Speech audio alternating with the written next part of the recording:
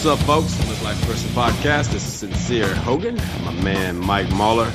After a whirlwind weekend, I know you guys have already heard like our last episode 100, which is pretty much the episode right before the big LLA podcast summit, and we're still trying to recover from that bad boy.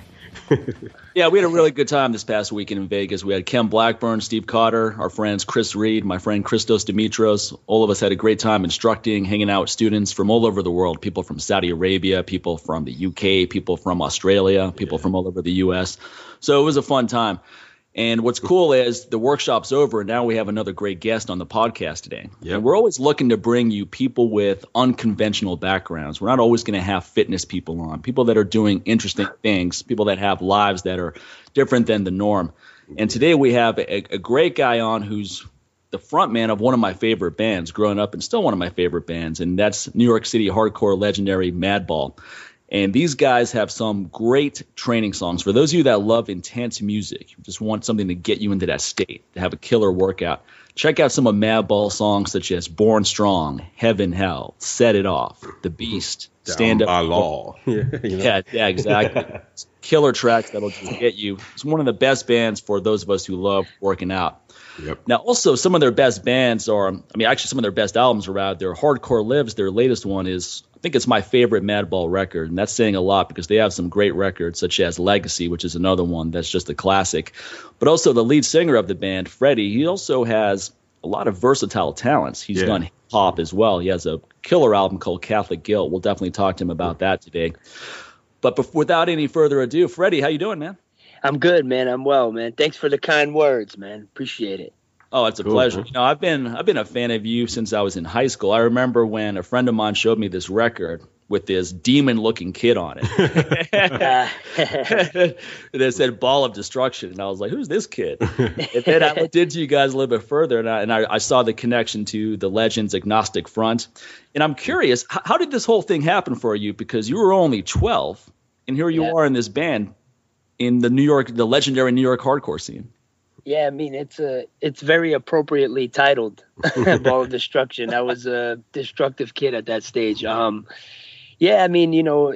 really just happened by default, by family connections. My brother was entrenched in the he was one of the pioneers, I would say, of the early New York scene, Mm-hmm. He's still at it. So,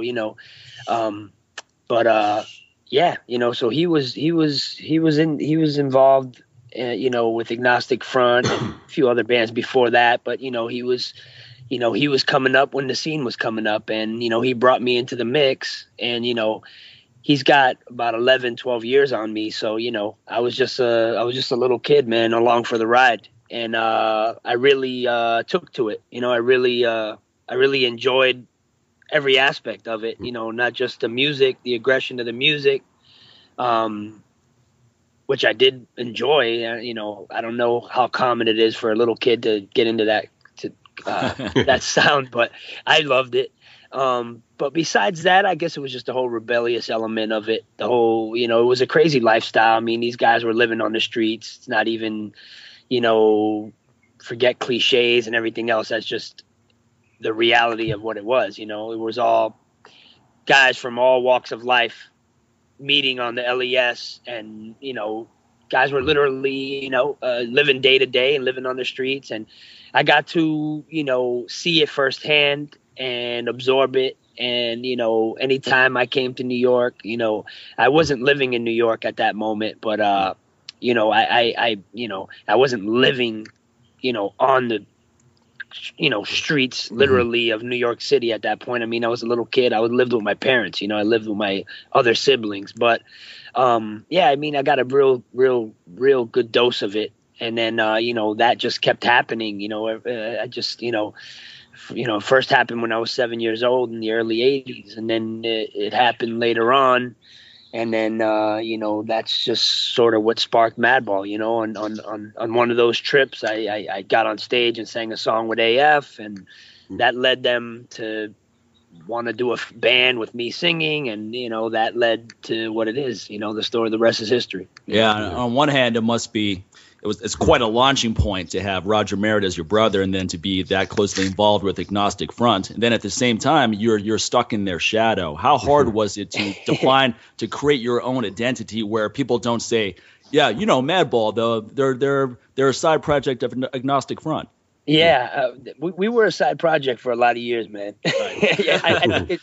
I think in some people's eyes, we're still a side project, which it would be crazy. Do you still get that a lot, Freddie? When you tour, do people still associate you with Agnostic Front and ask you about that? Absolutely, they associate us, but it's not so much the side project thing anymore. Right. You know what I mean? I think it's like the generations have turned over, many times over by now, and so it's like I think people are, finally are giving us our own, giving us credit for creating our own lane, within the scene, and that's fine. I mean, I never really had a problem with being a side project of Agnostic Front because I just, when we did it, that's what it was. It was a side project of Agnostic Front. It was fun. I was just a little kid, just, right.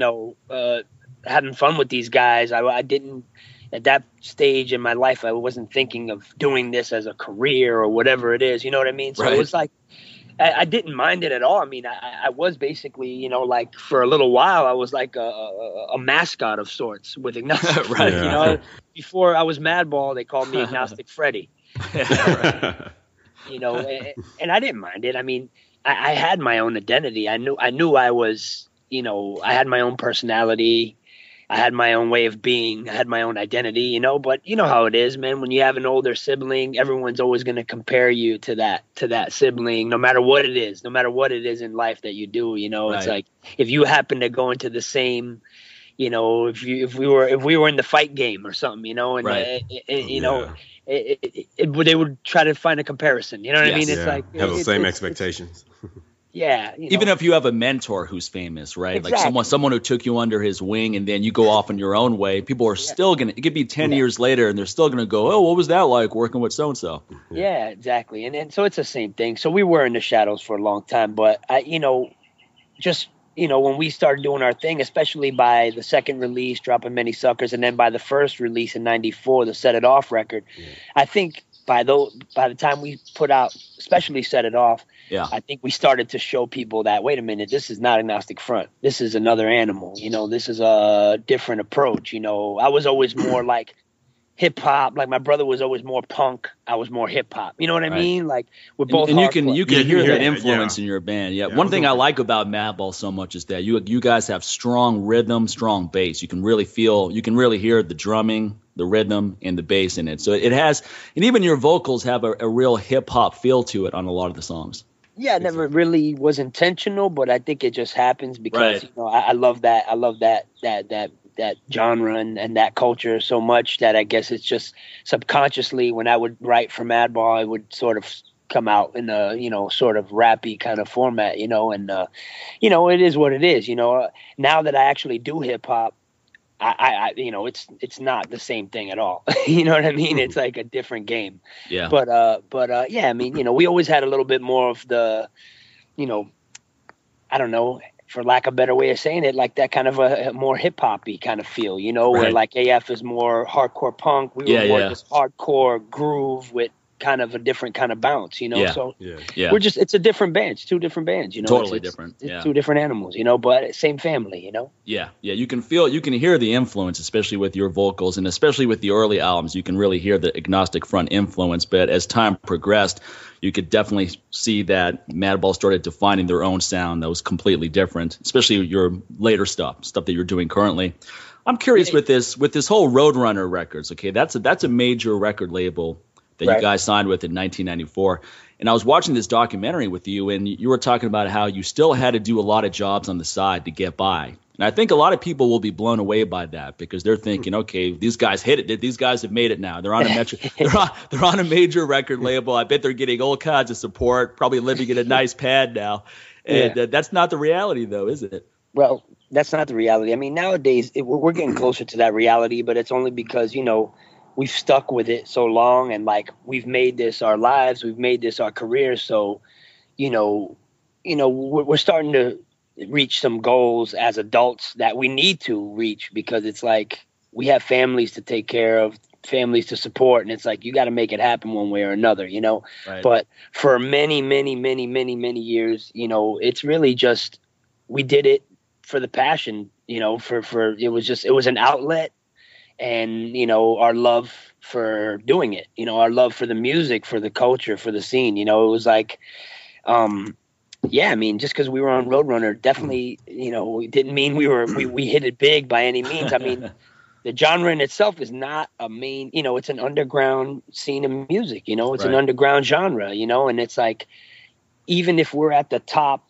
you know, of our, you know, genre, or in that top, whatever, you know, 5 of bands or 10, you know, whatever it is, yeah, it's still not, you know, in the grand scheme of the music world, it's still not saying all that much. You know what I mean? Right. It's like, you know, it's the work. I always say it's the working class genre of the music world, man. It's really like, you know, the guys that are digging the trenches, you know, but like people show respect, you know, people give respect, people, you know, always give props, metal bands, this band, that band, you know, but like, you know, we're still down there digging, you know? Yeah. Exactly. Yeah. Yeah. This is What funny. do you think? Sorry, Mike. No, It was just funny that you brought up Roadrunner Records, man, because actually, like, right during the time you guys put out, like, Set It Off and all that, you know, a lot of times those labels really look to, instead of like the commercial radio stations, they look more toward the stations. Like, we were on community radio and college radio at that time, and looking to us to, you know, to break those artists, man, and then just kind of hope and just see, like, let's see if these guys get a good underground following, and then we'll determine if we want to try to give them a major push or whatnot. I had a buddy that worked over at Roadrunner, Jim Mahoney, back during that time, man. So he was really trying to push a lot of underground hip hop stuff at the same time. And he'll just slide in, like, to my buddy, because we were so diverse. He knew that we were into all this other music. He would, like, give us things like, hey, man, check this out. Let us know what you think about this music. We're like, oh, man, this shit is banging. And he was like, well, you think you can play it, or tell some of the other DJs, excuse me, if they could play it as well. So they pretty much had him kind of like a guy more like a liaison, you know. So, hey, talk to those hip hop guys. You know, these guys got like a hip hop feel to them. See how they feel about that. It's college radio. They'll give it a chance. You know, it's just so funny how to use guys like him, whereas they would go to any guys that go to the major radio stations wouldn't even bring it up. You know, just you know, I mean, they wouldn't even bring it up at all, man. So it's just so funny how they would do that back then. Well, it's funny, and you know, I mean, you know, the one thing I will say, I mean, it is street music. You can't deny that. True. I mean, it was a genre that was, you know, that was born, you know, literally in the streets. At least as far as New York goes. I mean, you know, sure, there were suburban kids involved. There were all kinds of people involved, but you know, the mecca of where it was, the heart, the core of where it was all happening was, you know, in the gritty part of town and in the LES, and so it's street music, you know. So and there's some comparisons, I guess you could say, to hip hop, but I mean, obviously, well, nowadays, I mean, look where hip hop is. It's massive, you know. It's pop, you know. It's crazy, right? But you know, hardcore is still you know, I can't say it hasn't grown though, you know, because globally speaking, you know, it's definitely grown. You know what I mean? Globally speaking, it's much bigger than it was, you know, many years ago. And I got to give Roadrunner some credit, because like, you know, what you were saying, they did have people that really tried to push, you know, bands like, you know, our band and certain other bands. I mean, they really did go for it. I mean, it's in everybody's best interest, right? You know, exactly. So they made an effort, and it did actually translate in some places, especially Europe, you know. Yeah, I was going to ask you, like, you know, what the scene is like over, you know, as far as globally now, and also like the current state, like, of hardcore here in the U.S. compared to globally, because it tends to seem like, especially overseas in Europe, even back then with underground hip hop and all that, you have a lot of artists now who still have some life to their careers due to the fact that they had such a following overseas, and they were so receptive to those guys 20 years ago. A band like De La Soul is still on tour now, you know, in hip hop. They can go anywhere and still sell out a stadium or whatever, whereas they can come back to the U.S., they'll be lucky if they can have a lounge and have enough to show up to it, you know, because, so I was going to ask you, how is that for you guys when you go overseas, and how receptive they were then and now compared to what's going on here in the U.S.? Well, you know, it's sad what you're saying. It's sad but true with certain things. You know what I mean?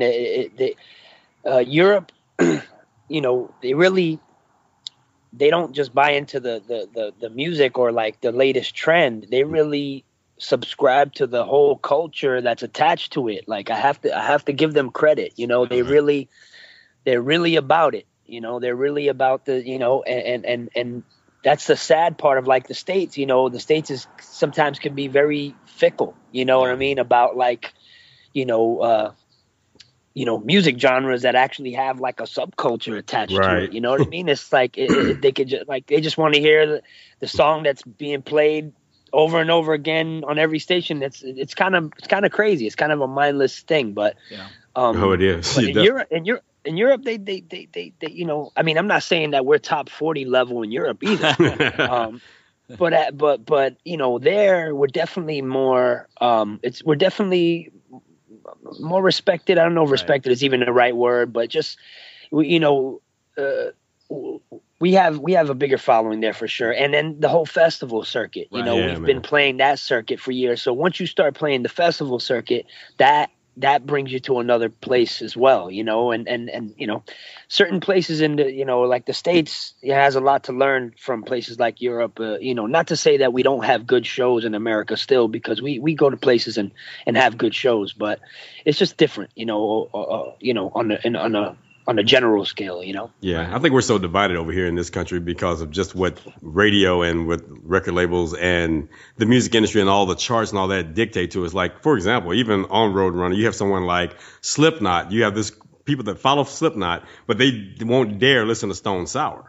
And then you got the Stone Sour crowd that won't even touch Slipknot. And they won't even realize, like, same lead singer. So who are you, it's like, who are you really into here? They're more into a certain look and a certain sound, but not necessarily into the band itself. And so in my mind, how can you call yourself a fan that way? Because sometimes these guys have to break out and do other things because they have other things on their mind as far as creativity. Is like, look, dude, Corey's like, okay, I kind of want to go here, but I don't want to have to try to get Slipknot to go here with me. And I think that's what happens to a lot of bands where they end up start breaking up. Somebody gets an idea in their head, like, I want to try this. And you guys should be trying it with me because we're a band, right?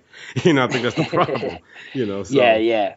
Yeah, we most definitely couldn't get away with it. No, I mean that's true though, because if you don't, at the same time, if you don't stay in your genre, then that's going to be the end of your band. I always think of the Cro-Mags for that. You had Age of Quarrel, one of the best hardcore bands ever, and then those guys started going into different territories, and they just lost momentum. And then, of course, there's many reasons. The bands had a lot of inner turmoil as well. Yeah. But Agnostic Front, Madball, you guys didn't spread too far wide where you lose your core audience. And then, for example, you, Freddie, when you wanted to do something different, such as your rap stuff, you made that a separate project rather than someone buys a Madball record and then all of a sudden it's all hip hop. Yeah.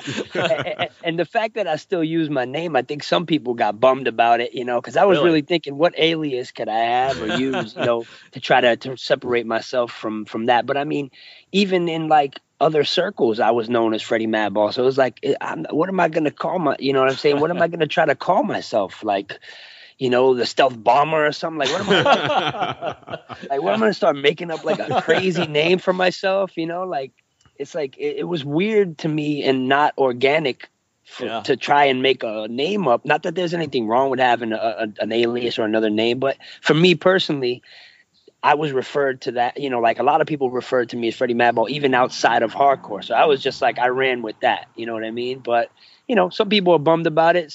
The more open-minded people like us, appreciate the different aspects of people, Yeah, you save yourself a lot of trouble, man, by doing that. I mean, look at hip-hop, talking about one hip-hop artist, even though he stays in the same genre, have about 50,000 AKAs. Talking about Sean Combs, a.k.a. Diddy, a.k.a. P. Puff Daddy. It's like, dude. It was 2 Chainz. Something else. 2 Chainz was... Titty Boy or something. I think 2 Chainz is better than Titty Boy. Exactly. I can't call a grown ass man Titty Boy. I'm sorry. Yeah, Titty Boy sounds like a guy who's had estrogen dominance for way too long. Now he's got a pair. And that was a Rick good. Ross That was a good more like Titty Boy to me, man. Yeah, I think you're right. You hit it right on the head. No, but your hip hop album, Catholic Guilt, to me, that's one of my favorite rap albums that I've heard in a long time because it's just like New York City hardcore. It's pure positivity, which is what got me into New York City hardcore many years ago. And how difficult was? I mean, how did your audience? Let me just keep this question simple. How did your audience receive that album? Did you find a lot of your Madball fans came over and liked it? Well, I'm finding now more and more people are coming up to me and asking me when I'm going to put out another one. Right. And so to me, that's sort of saying like, at least the people that are asking me were feeling it, because, at first it was mixed, it's like you have those people that are like hardcore purists or heavy music. They just like heavy music. They just like metal or whatever. You know what I mean?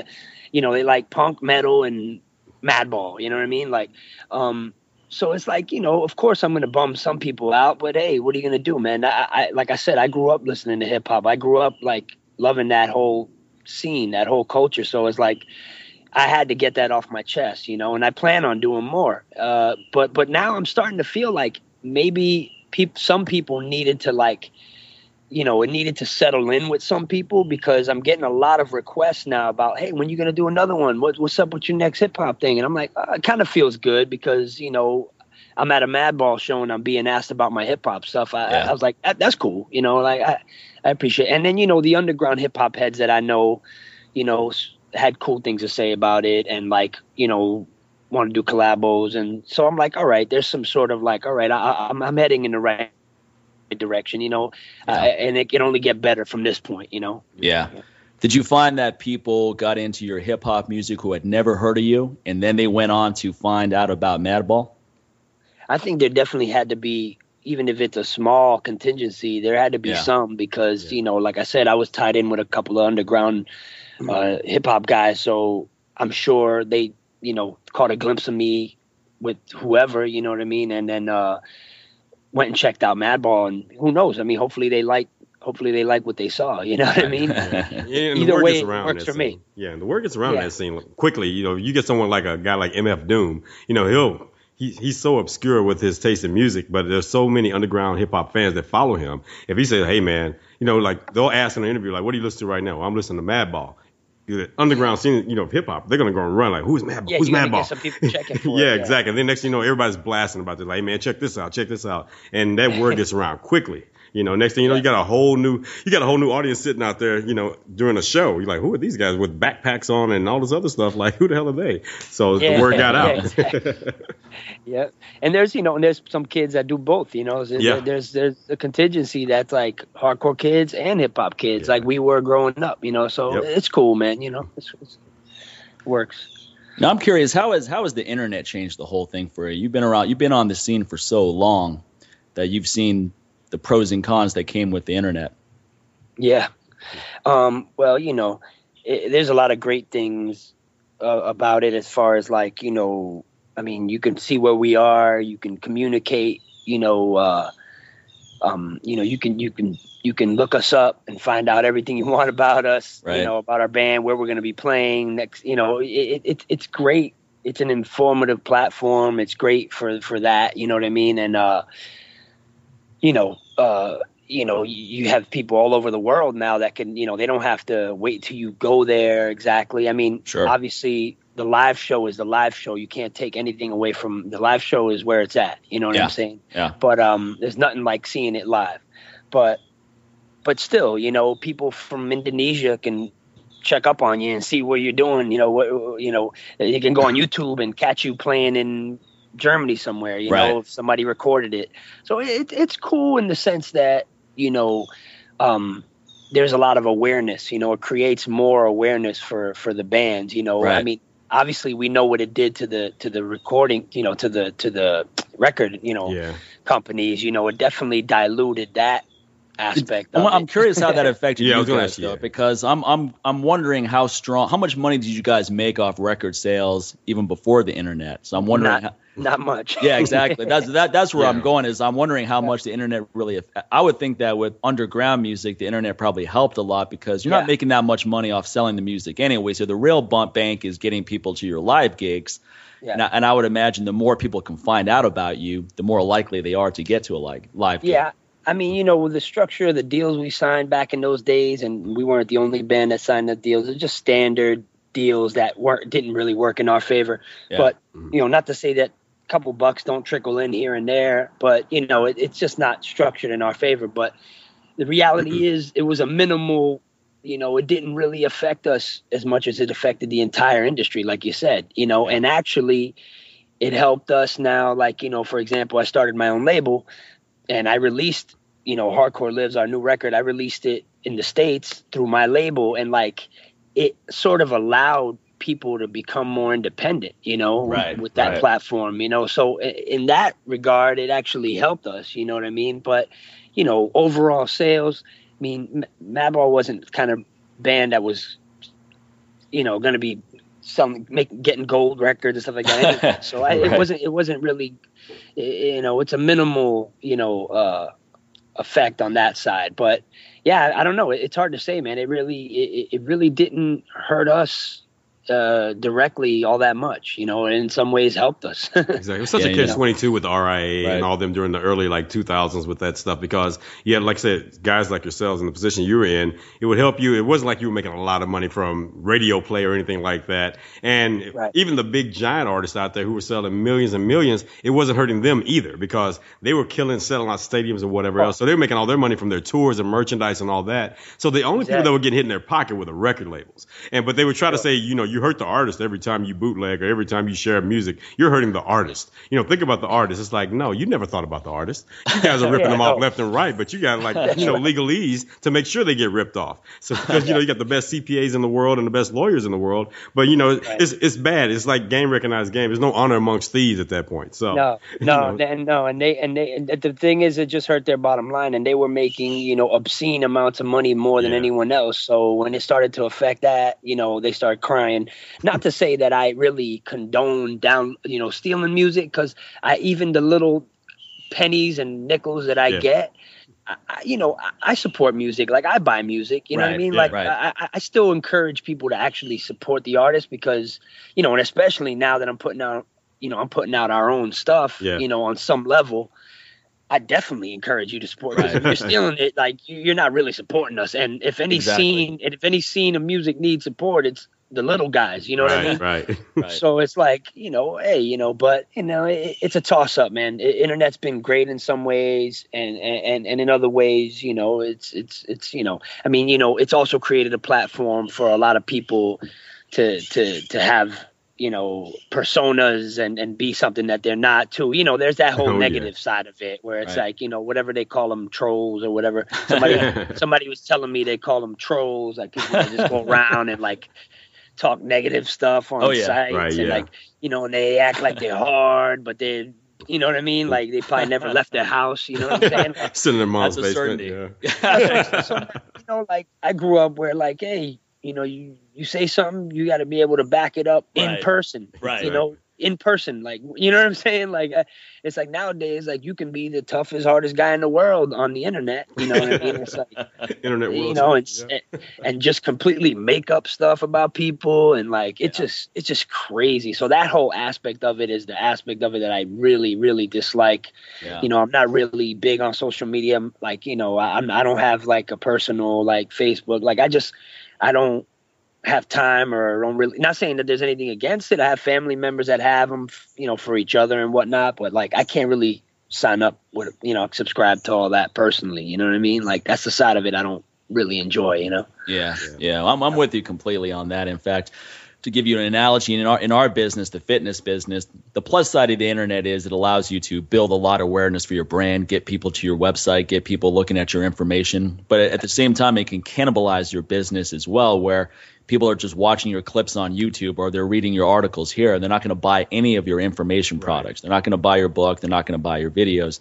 But at the same time, you can get more people to your live events, our live events, workshops, etc., because of the internet. I wouldn't be able to have a business like I have, which is, my fitness business is kind of like the equivalent of New York City hardcore in the fitness business. It's a niche within a niche within a niche. Yeah, niche within a niche within a niche. And it's managed to work because of the power of the internet, where you can find all these people that it would have been impossible to find pre-internet. Truth. And for that, I'm grateful. You know what I mean? It's like that element of it is definitely, sort of priceless on some levels. You know what I mean? Yeah. We make the most of this niche within a niche within a niche. You know what I mean? Exactly. We got our hands in everything. I'm curious. I'm curious why you think the whole New York City hardcore scene, or just hardcore scene in general, is not bigger. For example, thrash metal seemed to take off at a certain point where you had bands like Anthrax and Slayer that are pretty mainstream. I mean, they play pretty big gigs here in Vegas. And I always felt that New York City hardcore is so much better than a lot of that stuff because it has such a positive message behind it. And then what I always found cool about going to gigs back in the day is how accessible the bands were. And a lot of times the bands were hanging out in the audience before they went on. There wasn't this whole divide between, okay, we're the performers, you're the audience, make sure you stay in your place. Right. So I'm curious from your perspective why you think it didn't. It's really hard to say, man. I ask myself that question often, you know, and some bands I see, you know, because like I said, like I get to, you know, we're fortunate enough that we sometimes get to play these festivals. Like we're involved in, you know, a lot of festivals, especially in Europe. And so, you know, you end up sharing the stage with like bands that are like, you know, really accomplished, you know, in their genres and whatnot. And like, you know, and sometimes I'm like, all right, I can see why that, you know, band is what, you know, I can see why they are where they are. You know what I mean? Like I can, you know, and then there's other times when I see something and I'm like, how did that, you know, how did that happen? You know what I mean? Because it's like, they're not like putting anything into the show and it's kind of just coasting along, but you know, enough people are buying the records and enough people bought into it. But you know, you can't, at least for me, I can't allow myself to be like, you know, bitter about it or like hateful or anything like that, because it's not like, yo, this is what, you know, this is what I chose. This is the lane that I chose, or maybe it chose me, whatever it is. But like I said, I'm going to continue to progress and move forward and do, you know, my best and do the most that we can possibly do. And I feel like our band, you know, it's still growing, you know, even though we've been around 20 something years. I think, you know, in some ways, you know, we're still, you know what I mean? Like, I feel like we're still a young band, you know what I'm saying? It's as crazy as that sounds because our genre has always been in that struggle, you know, but I really don't know how to answer that question. I don't know why certain metal acts, you know, are, you know, to some people would be better than like, you know, you know, Agnostic Front, Victim in Pain, or like Cro-Mag's Age of Coral era. Like, I don't know why they would have, you know what I'm saying? Like, because it's like you're looking at two things and you go, that's the real shit right there. You know what I mean? And that's like, all right, you know.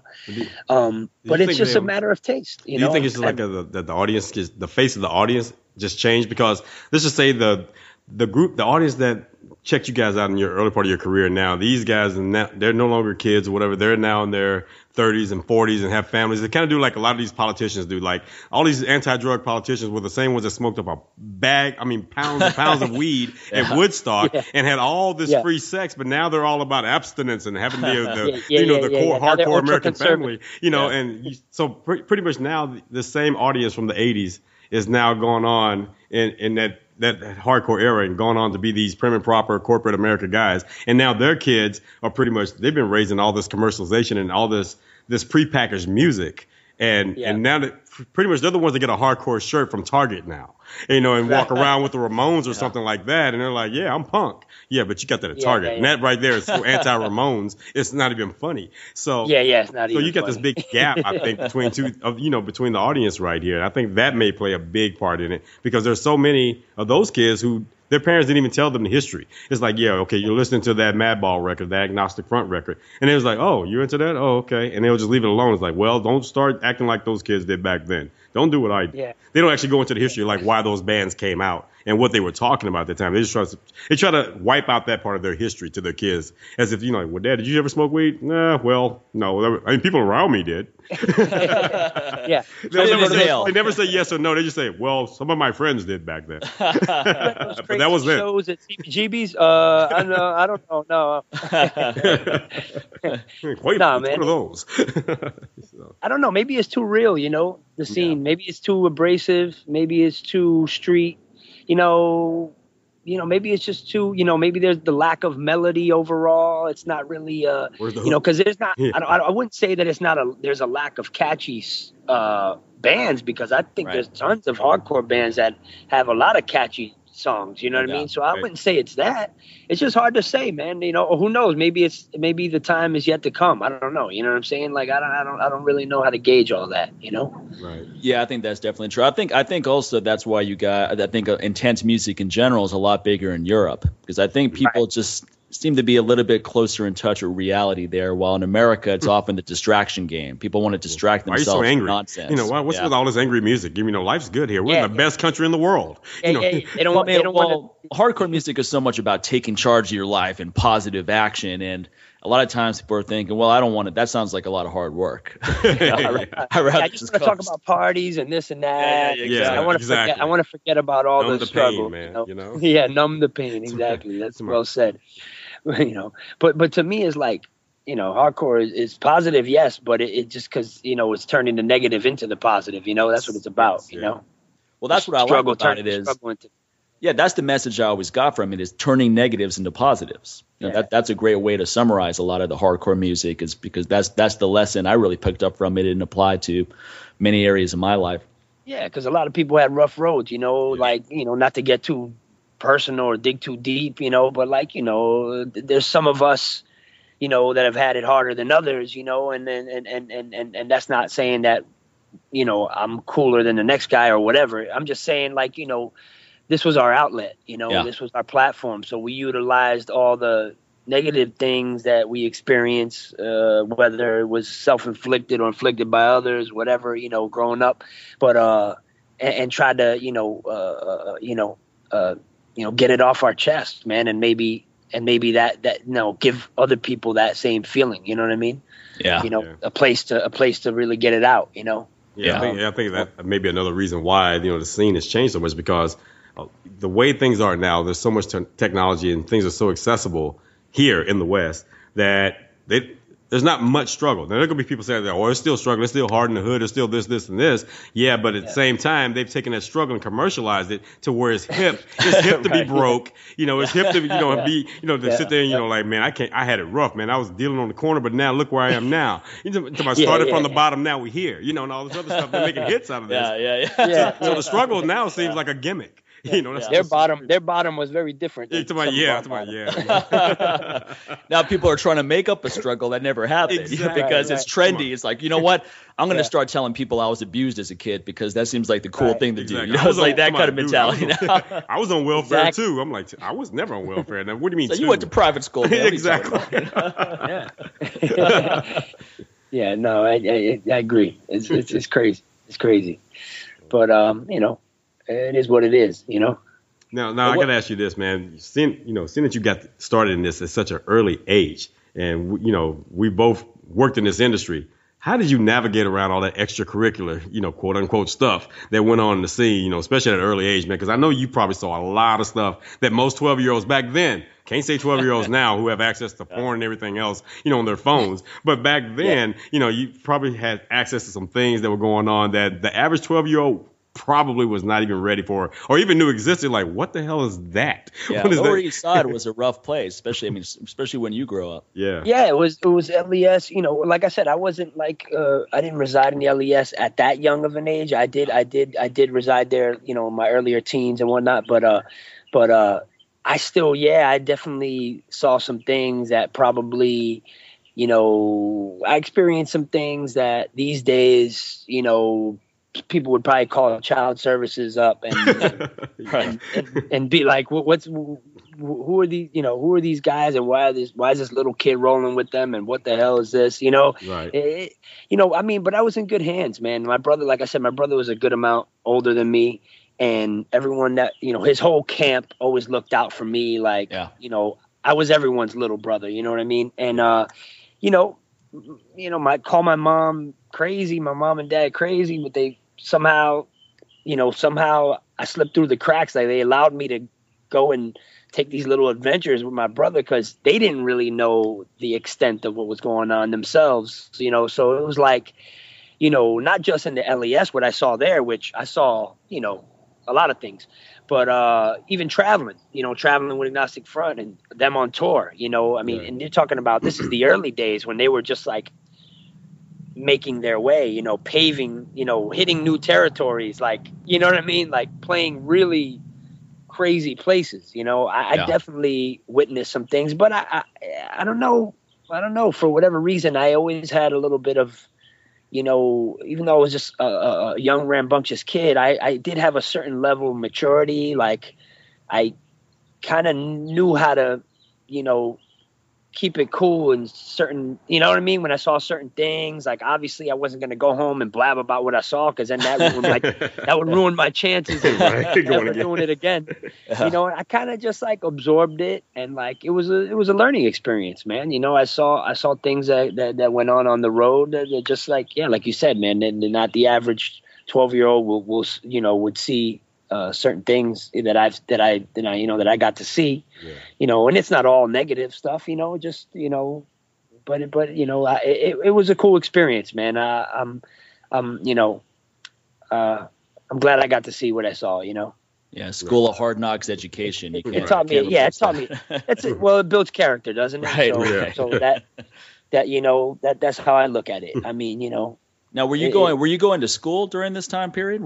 Did you go through high school and all that, or did you just decide once you started going down this path of music, you said, you know what, this is my calling, I'm going for it? Well, I did that, but when I was really young, when I would do the trips with AF and stuff like that, or when I'd be in the city or whatever, that was like, that was you know, when I would be off from school. Right, you know, right. So that would be like, you know, in the spring or whatever, summer, sure. whenever it is that you have breaks. Right. So those were the times when I was there. So it wasn't like an all year round situation. Right. You know, but when I got, you know, 15, 16 years old, I got really rebellious and all that. And I just, you know, decided to just be in the city and, you know, do my thing there. But I did go to high school for a bit, and because I sort of promised my mother that I was going to finish high school, and sorry, but I didn't keep that promise. But I did, you know, just to appease, you know, her, and like I tried, you know, and it just, yeah, man, the band started touring, and I don't know, I just was like, I just ditched school, which I regret. I mean, I ended up getting, you know, GED and so on, and, you know, I ended up making up for it in that way, but I do sort of regret that I didn't, you know, finish out school, or maybe even go, you know, college or go to college for a little bit, try that out. You know, I am regretful of that. I definitely don't want to encourage people to not, you know, go to school, you know what I mean? Yeah, sure. Because, you know, but that was my life, you know, that was how that was. I think sometimes when you find your calling, though, you just have to go with it. I mean, nowadays you're seeing a lot of people who graduate from high school where normally they would go right into college, but they have a clear entrepreneurial vision, and there's no point waiting around another 4 years to execute that. And they just go for it. They go right into it. Yeah, I mean, it did happen that way. And, you know, to be honest, like I didn't, like I said, even at that stage, I didn't think, oh, this is going to be my career. But but it was still, things were happening, you know what I mean? Like, people were interested, you know, people were like, you know, we signed we were like, you know, people were interested in our band and what we were about and what we were doing. So, you know, I got to go to Europe when I was like 16 years old, you know, 17, you know, it's hard to really pass up on all that. Right. You know, and be like, oh, I got to go to school, but school is important. And I probably could have done both, you know, I could have swung both. But, you know, at that time, you know, it's like I was looking for any excuse to leave school. Let me keep it real. Let me keep it 100% real. I never liked school. No. Now I'm regretful because I actually, you know, I have a 3-year-old son, and someday he's going to be in school someday soon, you know, and I don't want to feel that same way, you know. But to me, school was always like, I don't know, it just wasn't my thing. I played soccer for a little bit in high school, and that was like the best part of high school. Right. You know, like, and then after that, it was like, all right, I'm out of here.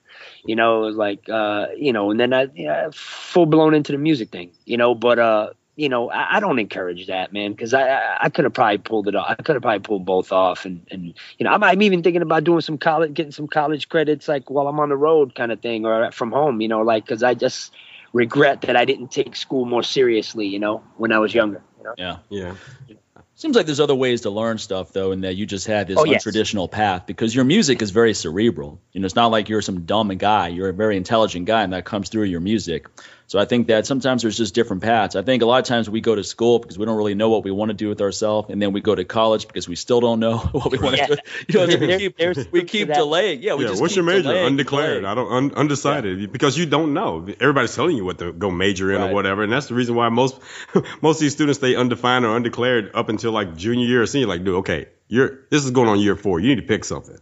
Okay, so I know people with bachelor's degrees and this and that, and even masters, and like they're having trouble finding work. Like it's like overqualified. Kind of like, you know, it's true. Yeah, there's some truth to what you're saying as well. But I mean, I agree. There's no knowledge like, you know, life experience. You know what I mean?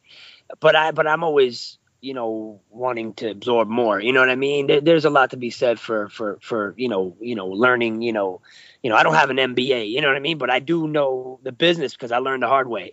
Yeah, I would hire a guy like you in a heartbeat though over an MBA. If I wanted to get into like let's say I decided I'm like, you know what, I think I'm going to put together a record label and start promoting bands and so forth. I would hire a guy like you in a heartbeat before I go to the Wharton Business School and say, yeah, I'm not trying to get an A&R guy coming straight out of Harvard. You know, I want a guy that's got like a proven track record. Like, okay, you've been out there in the streets, you've been out there amongst artists. You know what the buying public is into, what they are into at the shows. And I think that's a lot of things that started out with a lot of successful hip hop record labels during the 90s or whatever, because they didn't care about this A&R guy who just, hey, I just graduated from Columbia, blah, blah. Like, okay, how hardcore is, as far as hip hop is at Columbia? What can you tell me about hip hop at Columbia, dude? Really? You know, so you got a lot of guys who used to be artists or they were DJs and they got put into those positions with those labels because they were the ear to the street. They understood what was going on. Not some consultant in Nashville trying to tell people in Compton, this is what you want to hear on the radio. You know, you can't tell me that, dude, when you're sitting there in your nice little home up in the hills in another part of the country in the deep South, and I'm over here on the West Coast in the hood. You can't tell me that, what I want to hear. And that's what's happening right now with the music industry. Yeah. That's a fact. Yeah, it's you know, it's one of those things, man. I guess finding the happy medium is a good one, you know, just having the life experience and also maybe a couple things under your belt. So, you know, that's how I want my son to come up. You know what I mean? I want him to have the light. You know, he's not going to ever have the experiences I had, thankfully, on many levels. But, you know, I want him to travel and learn about things, you know, firsthand, you know, but also, you know, hey, go to school, man, learn some things, you know, there's some good things you can get out of it, you know? Yeah, no that doubt. kind of deal, you know? I think being pro-education is important, and that's what we're all saying here is that maybe some people go through school to get it. Maybe it's a different path for other people. But, you know, someone like you started in this band, you started down this path when you were 12. And what are you, about 37 now, 38, something like that? Well, thank you, man. Yeah, well, 37. No, let's stick to 37. Yeah. No, I'm 38. I'm 38, and I'm actually going to be 39 November. Yeah, because we're around the same age. Yeah. I remember when the first Madball record came out. But I bet Robert Greene says you have to put in 10,000 hours to get – actually, not Robert Greene. It was Daniel Cole. Gladwell.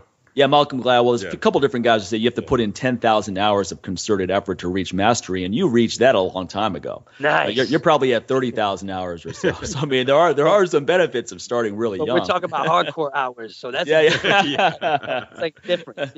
Yeah. No doubt about that. And one thing that's interesting is I heard in an interview you described hardcore as an extreme sport.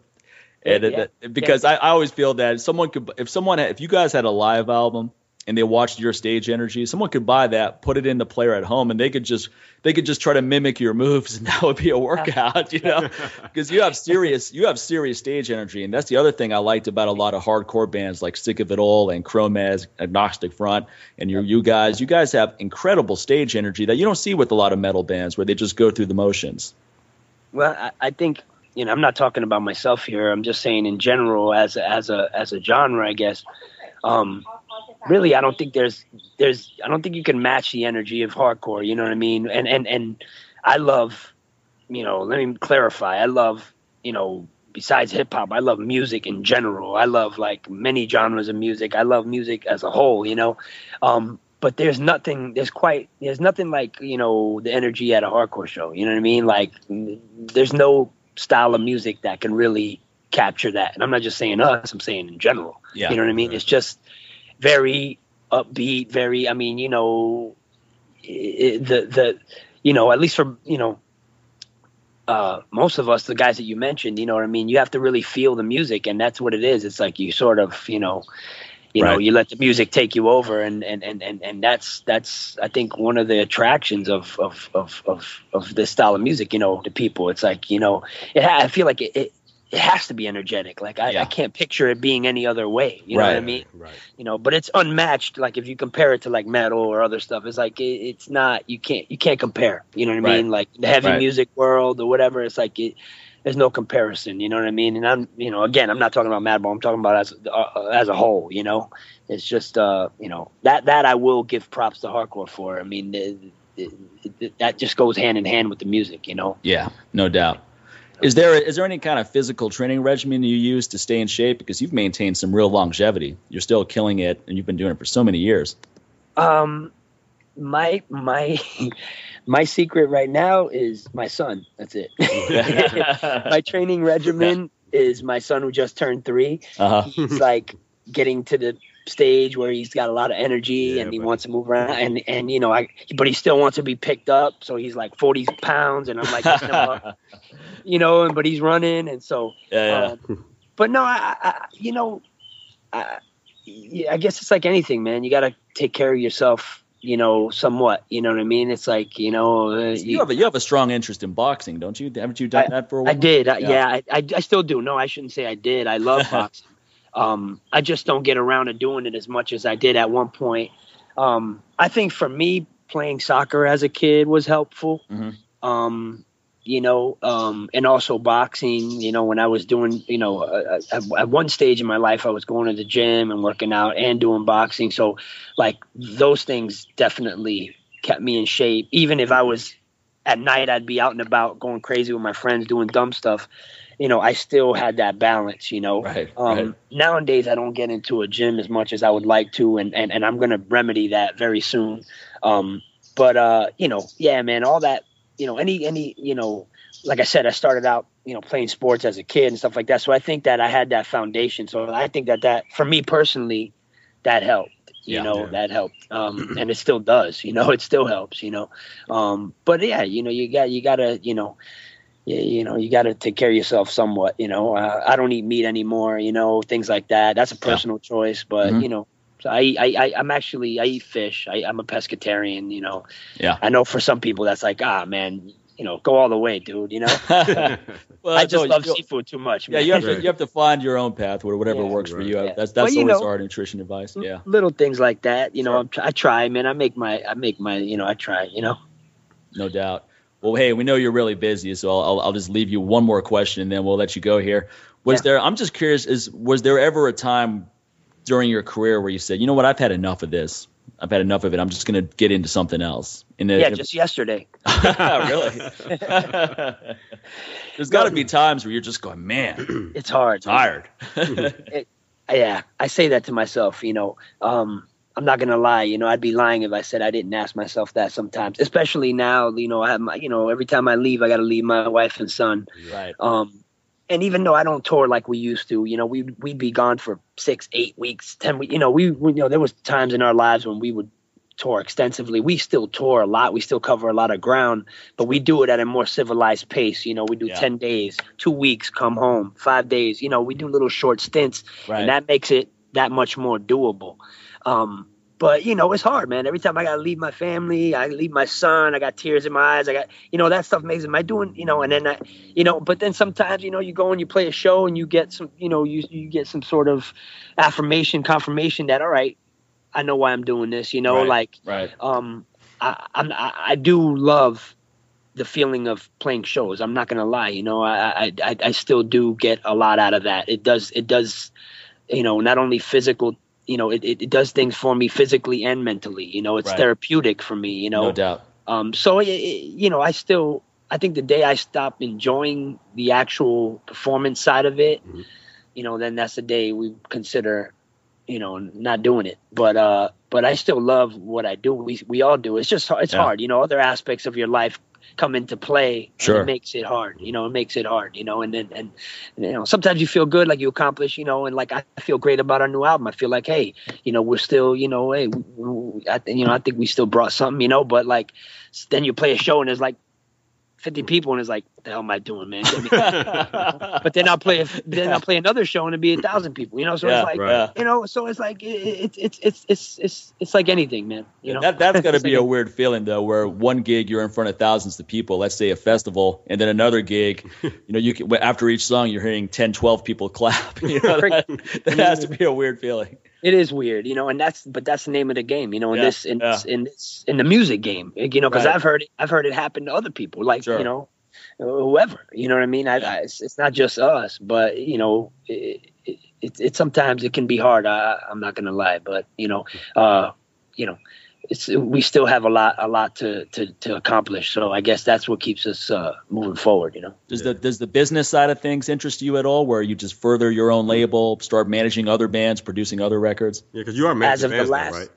Yeah, I manage a couple of bands. I'm not like heavy with the management. Like I got a couple of bands that I really believe in that are, you know, people I consider friends and great bands. They have great energy, great music, great songs, you know. So it's like if I can help them out through my experiences, cool. You know what I mean? But it's not like, you know, I'm like full blown into that.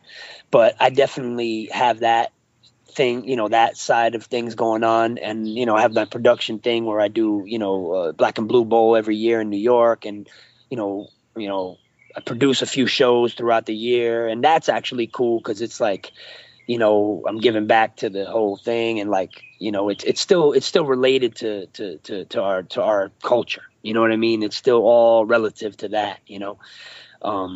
So, yeah, I mean, you know, I'm involved in quite a few things. And as of the last bunch of years, I have been the business side is sort of exciting, a new exciting thing for me, you know? No doubt. No doubt.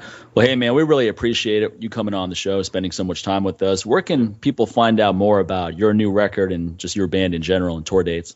I mean, I guess the Facebook would probably be the best place. Madball NYC, I'm pretty sure. Yeah, it's not NYC. That's the page. That's the page you're never on, right? The one you don't waste any time. I don't even have the login. The other day, the dude was like, "Hey, I need to get in there to do something," and and I had to get my web guy. I had to ask him to give my other guy that works with me the login info because I don't even have it.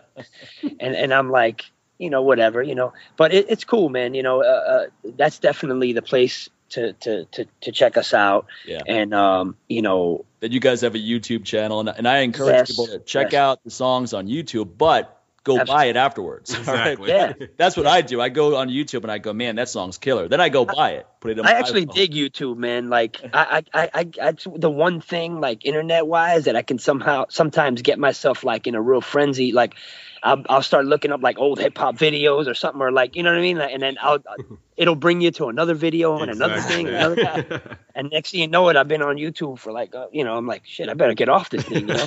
Well, it's cool because you can go back and find, somebody will always have something like you said, like, man, I wonder where's that performance when Freddie like performed the first time in CBGB's or whatever, and all of a sudden like somebody actually posted this. Damn, you know, like, who had this VHS, you know, or this Betamax? You see like the scratching it on the screen. Yeah, I mean, all kinds of cool stuff.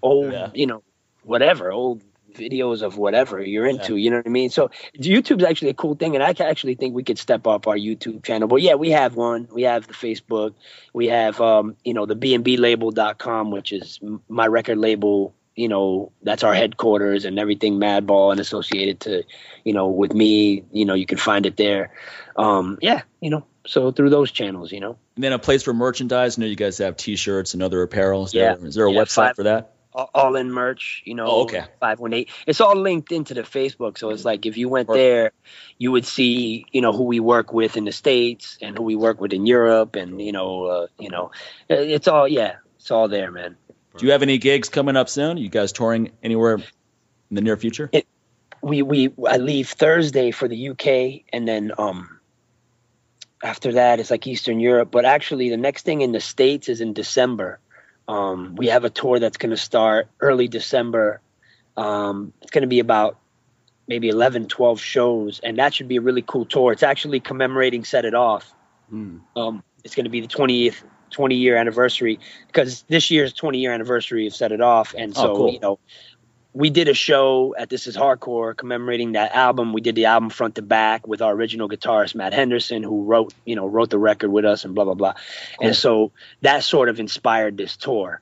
And so we had to do it before the year's up. Otherwise, it's, void.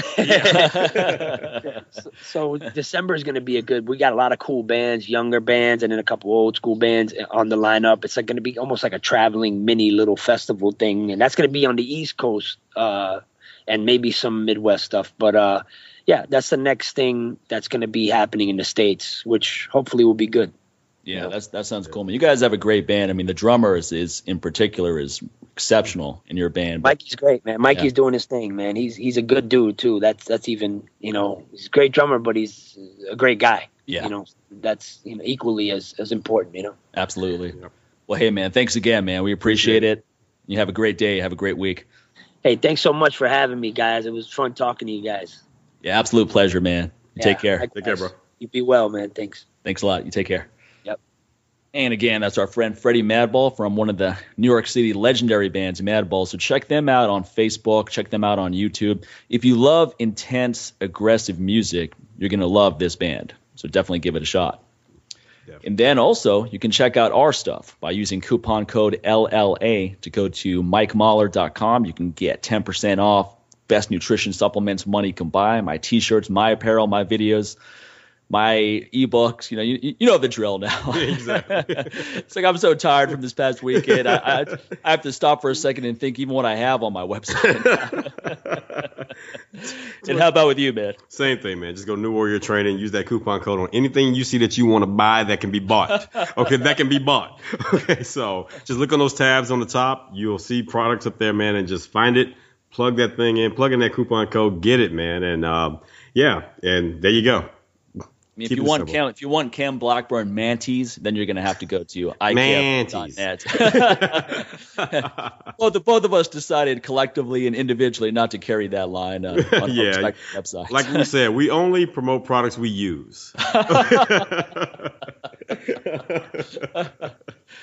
All right, folks. Thanks again, man. We'll see you next time. Take care.